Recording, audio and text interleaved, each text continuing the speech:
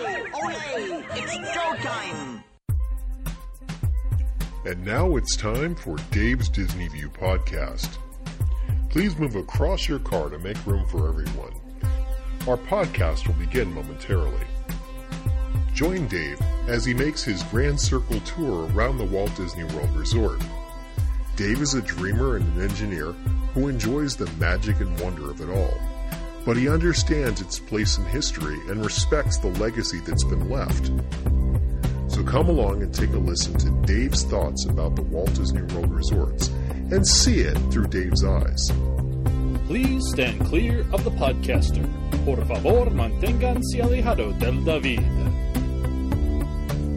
And now, here's your host.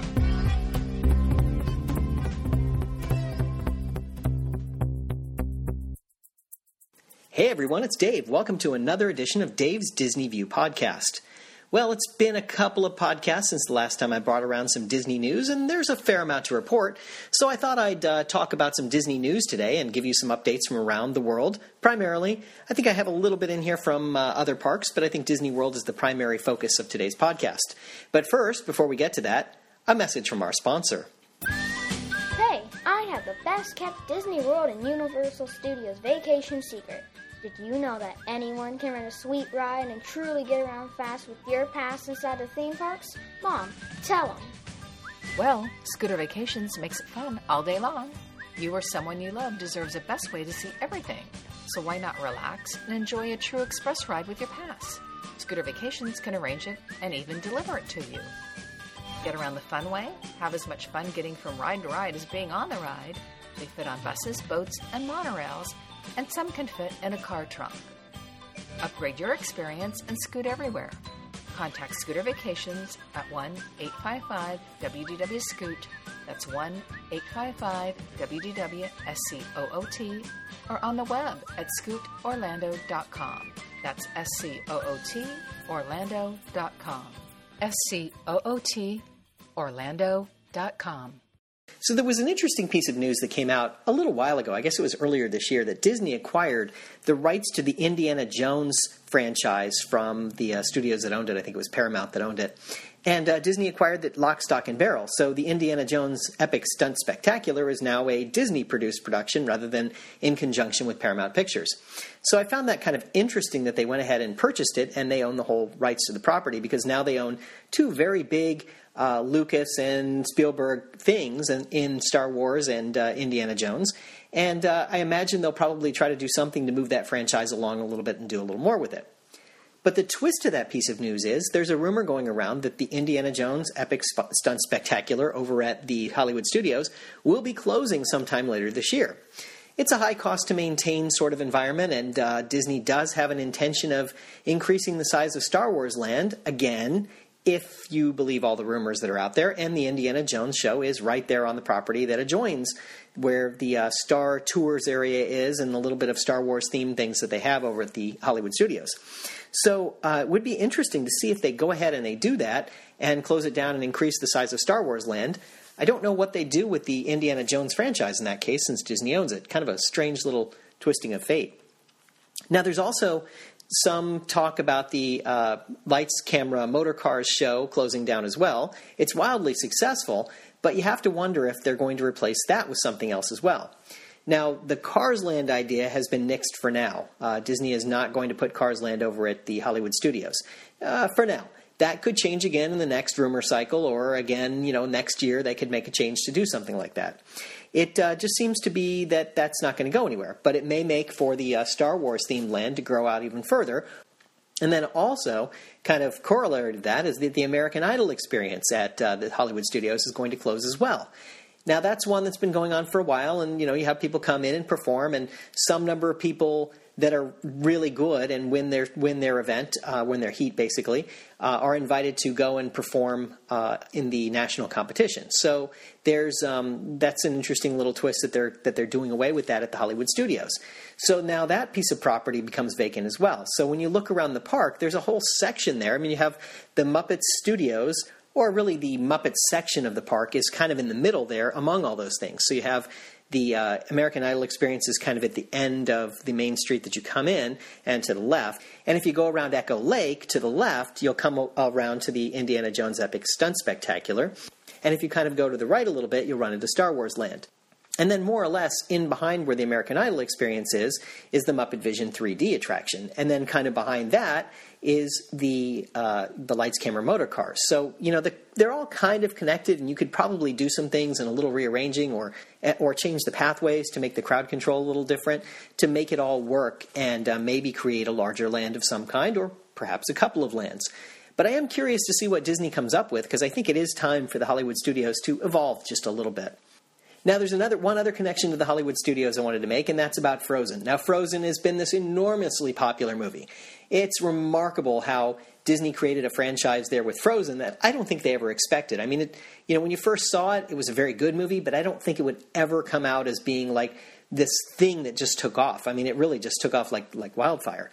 They had the Anna and Elsa meet and greet that used to be over in Epcot in the Norway Pavilion, and they moved them over to the Princess Fairy Tale Hall over at Magic Kingdom, where you can do the Fast Pass Plus and be able to get to see them. Wait times are still extraordinarily long if you don't have a Fast Pass Plus, but you do have an opportunity to see them. Now, Disney, realizing that this is a tremendous opportunity, they put them in some parades and shows and some different things that they're putting together, and I understand that they're planning up a Broadway musical, and if you really listen to the music, it already is well prepared to be a Broadway musical, and they're going to do more with them. During the summertime here, they've had an interesting thing going on over at the Hollywood Studios where they've created Oaken's Frozen Funland at Disney's Hollywood Studios.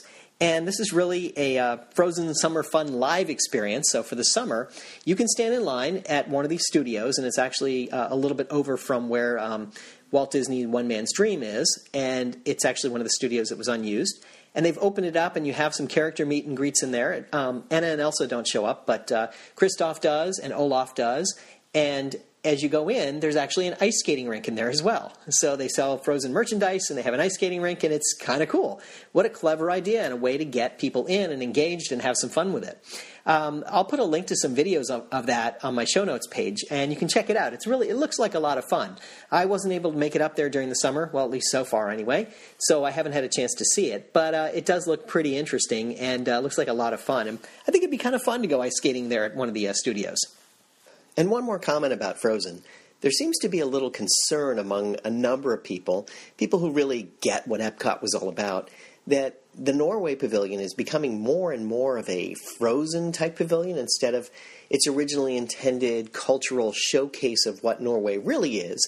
It's becoming more of what Frozen is as the movie, the fictitious Norway or that area of the world.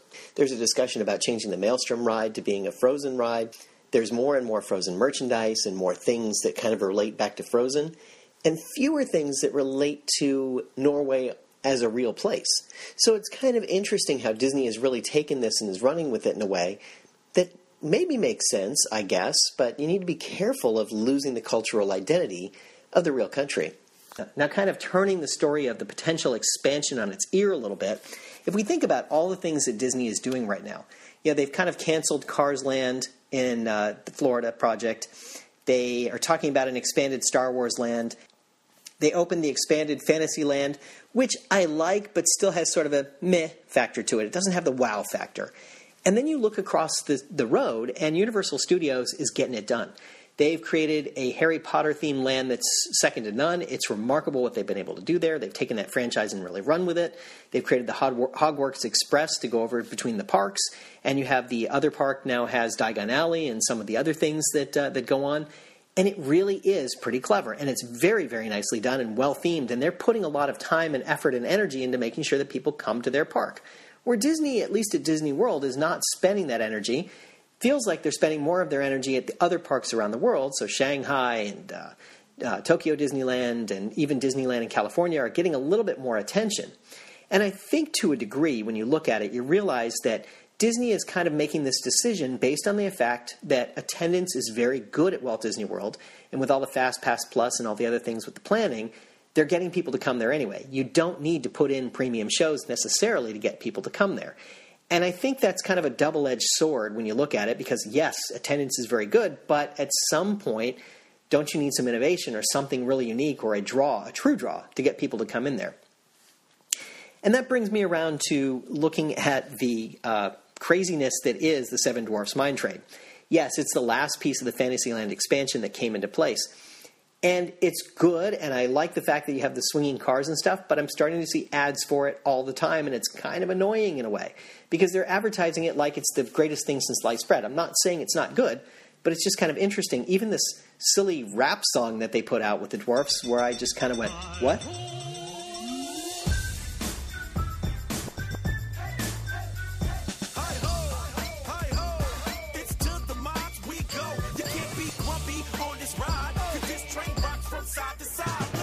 It's time to rock your Disney side on the all-new Seven Dwarfs Mine Train. It rocks. Now open only at Walt Disney World. It made me wonder just a little bit what they're up to. You know, what are they doing when they're trying to convince people to come there based on a mine train that lasts just a couple of minutes when you go through the ride? It just felt kind of funny to me and a little bit forced, and especially when it comes to the Disney Channel. We watch a lot of that in my house. A lot of the characters from shows wind up going to Fantasyland and wind up riding on the Seven Dwarfs Mine Train, and oh wow, this is the greatest thing ever. And it's interesting the way they've kind of pulled it together. It's not that I don't like it, and it's not that I don't appreciate it. It just feels like you're not focusing on maybe the right things, right? You want to do something that's really creative and innovative and so different, and yet you're kind of forcing this one attraction into it. It's the last piece of the Fantasyland expansion. It's great, and it's really good, but I am looking for something just a little bit more salient. I don't know, something that just has a little more substance to it. And maybe it's just me, and I'm being a little curmudgeonly or something, but it's just my opinion about the way things are going. Now, another thing that I've noticed recently, and I don't want this to come off as being, like, oh, this is a bad thing about Disney kind of podcast, because it's really not. I observed something that I wanted to point out, and that's that some of the new things that they're bringing up, some of the new attractions and shows that they're bringing out, and some of these hard-ticket events like the Harambe Nights and things like that, or they're hard-ticket events that are much more expensive than the previous hard-ticket events they used to have. If you think about Mickey's Not-So-Scary Halloween Party and Mickey's Very Merry Christmas Party, those were always hard-ticket events, but they were affordable. Back in the day, they were like, $30 to go. Now it's much more than that, but it's not over the top, or at least it was in the last 2 years. It may go up this year, I don't know. But some of these other events are $100, $120 a night to see the event. Now, they include food, and they have some special things, and they put hard caps on how many people come in, and I appreciate that. But it just makes me feel like they're kind of differentiating in some way because it's not affordable for everyone. It kind of took itself out of that affordability range and became an extra premium thing that they've added on.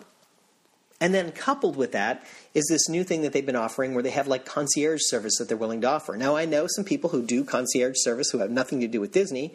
They're just individuals who have a passion for it, and they will take you on a tour around the parks and show you everything that you can possibly see, and they'll get you in and out of everything that you want to see in a day.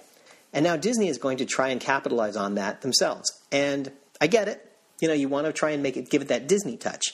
But it feels like now you're differentiating service. If you want to pay extra, you can get a front-of-the-line pass, or we'll take you around and we'll show you these things, or we'll do some different things for you. And it's a fairly expensive proposition to have Disney do this for you.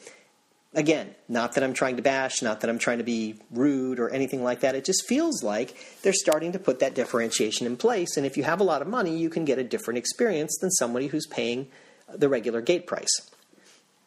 And I don't know if I mentioned this on a previous podcast or not, but when I was up at the parks back in March, I did happen to notice that there was a change, that the Magic Kingdom had a different one-day pass price than the other parks. So it was a few dollars more to go to the Magic Kingdom because that's the premium park.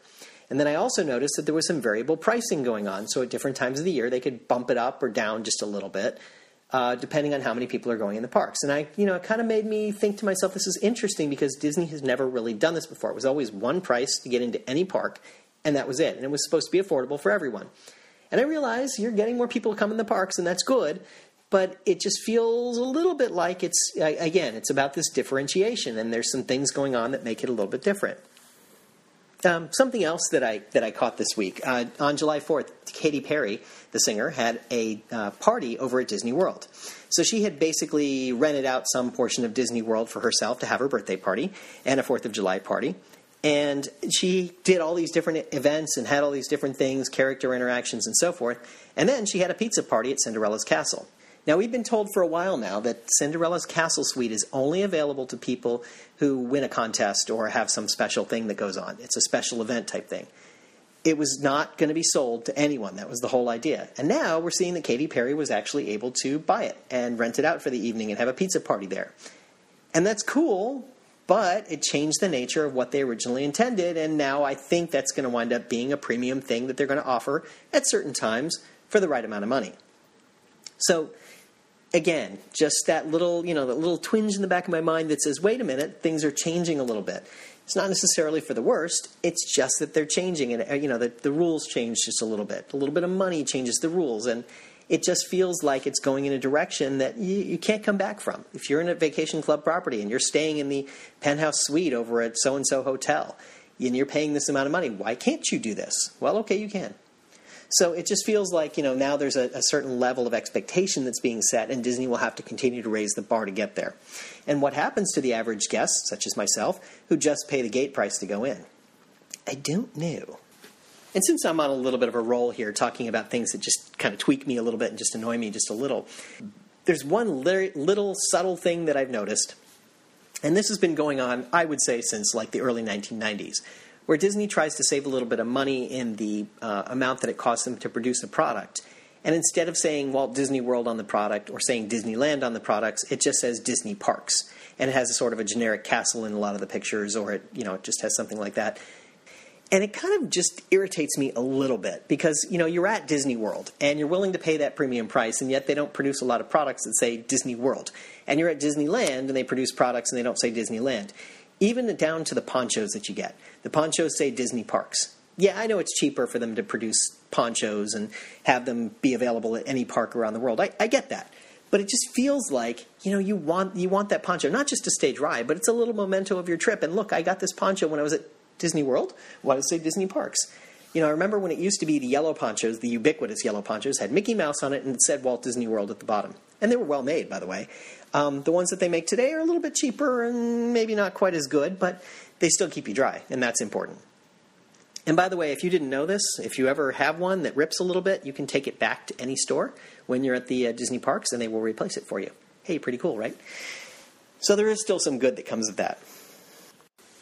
Something that came up the other day, the Walt Disney World Railroad that goes around the entirety of the park is going to be set to close for basically the entire month of October. They'll close it sometime in mid to late September, and it'll reopen sometime in early November. So it's basically closed for all of October. Now, the biggest reason for it is they want to make sure that they do the track maintenance, keep everything up, make sure that they do any maintenance they need to do on the trains, and keep everything in good running order. And that's cool.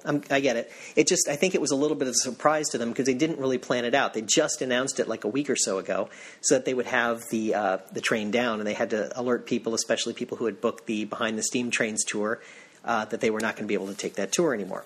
So it's kind of surprising because usually they plan that up a little bit more in advance. Now, I do know that a few years ago there was a small sinkhole that was discovered over by Big Thunder Mountain Railroad, and it was on the train line, the main train line for the Walt Disney World Railroad. And they were able to fill it and fix it, and there was no issue. But I have to imagine that over time there's probably been a little more settling, and they need to spend a little time and just make sure the tracks are all in place and set and everything else, and they can just make sure that the train is in good working order. So unfortunately, if you happen to be making a trip around Halloween, you won't see the steam train running. And I love the steam train, especially love to hear that whistle. That's the one thing that always lets me know that I'm at Disney World. Turning to FastPass Plus for a minute, they made a few tweaks to the system. Annual pass holders not staying on Disney properties can now book 30 days in advance. All you have to do is go to the DisneyWorld.com website, put in your pass ID, log in as yourself, and you can go ahead and book 30 days in advance. So that's helpful if you live nearby and you're planning on going in the next 30 days. You can book some FastPass Pluses for yourself. And of course, you can continue to check them up until the day you get there. Now, for me as an annual pass holder, that's really helpful because it makes it easier for me to be able to experience a few things before I get to the parks. Part of my family, as you may know, is not annual pass holders, so we still have to go in that day and book some of our experiences that day in the parks. They did also change the rules that guests staying at the Swan or Dolphin resorts. Now, remember, the Swan and Dolphin resorts are not actually owned by Disney, though they are on Disney property. they can actually book their FastPass Pluses 60 days in advance. So there's a little bit more of a window there if you happen to be staying at those properties. So again, just go to DisneyWorld.com and you would put in your ID information and you'd be able to book your FastPass Pluses. There was a new thing that was added over at the Animal Kingdom, and that's a velociraptor that actually walks around the park. Now, he's got his scientist that goes with him and talks to the guests as he's walking through the park, and it's really kind of a cool thing. It looks pretty neat. I want to check it out myself and see what he looks like. The velociraptor's name is Val, and Val is freestanding and actually does some walking, and I think that's a pretty cool innovation that Disney came up with, and I really want to see what it looks like. There's another rumor that the Yankee Trader over in the Magic Kingdom, and that's the shop that's right there on the corner across from the Columbia Harbor House on the path as you head over to the Haunted Mansion attraction, and in behind it is the walkway that goes up toward the Rapunzel area, just to give you the sense of where it is. So the rumor is that that's going to close, and that will be turned into a Haunted Mansion-themed shop instead. So I'm curious to see whether that's true or not, because it kind of takes away a little bit from the colonial nature of that part of Liberty Square, but I don't think it's necessarily a bad thing. Of course, the Haunted Mansion is technically in Liberty Square. I think they just need to find a way to kind of re-theme it so that it works in context. So it's not just a Haunted Mansion gift shop. It's got a little bit more theming to kind of fit in with the colonial era in some way. So it'll be interesting to see what they do there, assuming that's true. And while I'm at it, there was a change that was made kind of subtle over at several of the hotels. And that is you can check into the hotel before you even arrive at the hotel. If you happen to have a Magic Band already, you can go ahead and do the check-in before you take your flight. That way, when you get to the hotel, all you have to do is leave your bags with the bellhops and then go on up to your room. They'll give you a confirmation of which room you're in. You go up to the room, you use your Magic Band, and you just go right in. You don't have to stop at the desk. You don't have to talk to anybody. You just go in. I'm curious how this will actually work, especially if you don't have your Magic Band and you're visiting for the first time in a long time and you want to get there. You'll still have to get your Magic Bands to be able to get your room key to get in, but you don't have to stop at the check-in desk. You'll just be able to talk to a cast member who's standing outside the hotel who will say, "Are you checking in?" and they will take care of you right there. Well, I guess since they send you the Magic Bands in the mail, it's really not an issue, but the last time I was there were cast members standing outside and they were actually checking people in, sort of. So they were sort of just reviewing the itineraries with people who were about to check in, so they didn't even have to go to the front desk to check in. Now, of course, this has led to some speculation that there will be a reduction in force at Disney World because they don't need as many people working in some of the hotels. You don't need as many check-in people. You don't need as many bellhops. It changed the nature of some of these things because they'll just go ahead and pile everything up and then take things to people's rooms as they get to them. Disney says it streamlines their process, and I agree. It does. But I'm not sure what it does for the guest experience. Part of the fun of the guest experience is interacting with cast members. For me, that's one of the coolest things. Whether I'm staying on property, off property, or anything in between, the fun part for me is interacting and talking to cast members and just having a good time and just shooting the breeze. I mean, yeah, I'm an old-time cast member. I get that. And maybe I see things a little differently, but that's part of the charm of going to Disney World is actually talking to cast members and being engaged and interactive and having some fun. It loses something if you just kind of get off the Magical Express and then go directly to your room and you never talk to anybody. It just sort of misses that high touch, and I think that's really one of those things that Disney does well. But if you think about the Disney Vacation Club experience, it's more like that. It's less like checking into a hotel. So I think they're trying to streamline that process so it's a little bit more similar regardless of where you're staying. One other rumor that I heard that I thought was kind of intriguing, the Pirates of the Caribbean, Big Thunder Mountain Railroad, and the Haunted Mansion are slated to have a photo installed at some point during the attraction. So at the end, you could purchase a picture of yourself on that attraction. I imagine that if you're on the Pirates of the Caribbean, they'd probably add a pirate into the picture or something. If you're on the Haunted Mansion, you'd probably have one of the hitchhiking ghosts in the picture or something along those lines to make it a little bit more interesting. But they want to have the photo experience included as part of these attractions so that you could add that to your experience.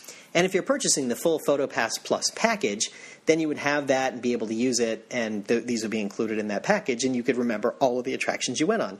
So, I think it's kind of cool. I'm just hoping that they find a way so that it doesn't detract from the attraction. I mean, one of the things that I find annoying in some cases, like you're riding the, let's say, Buzz Lightyear Space Ranger spin. You get to the end and the cars all turn, so you're facing the camera, and you see the bright flash of light, and your picture's being taken.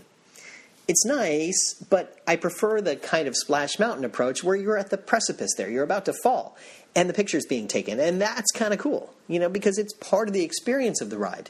Whereas other attractions, I don't want that to be the main focus of the experience. I want it to be something different.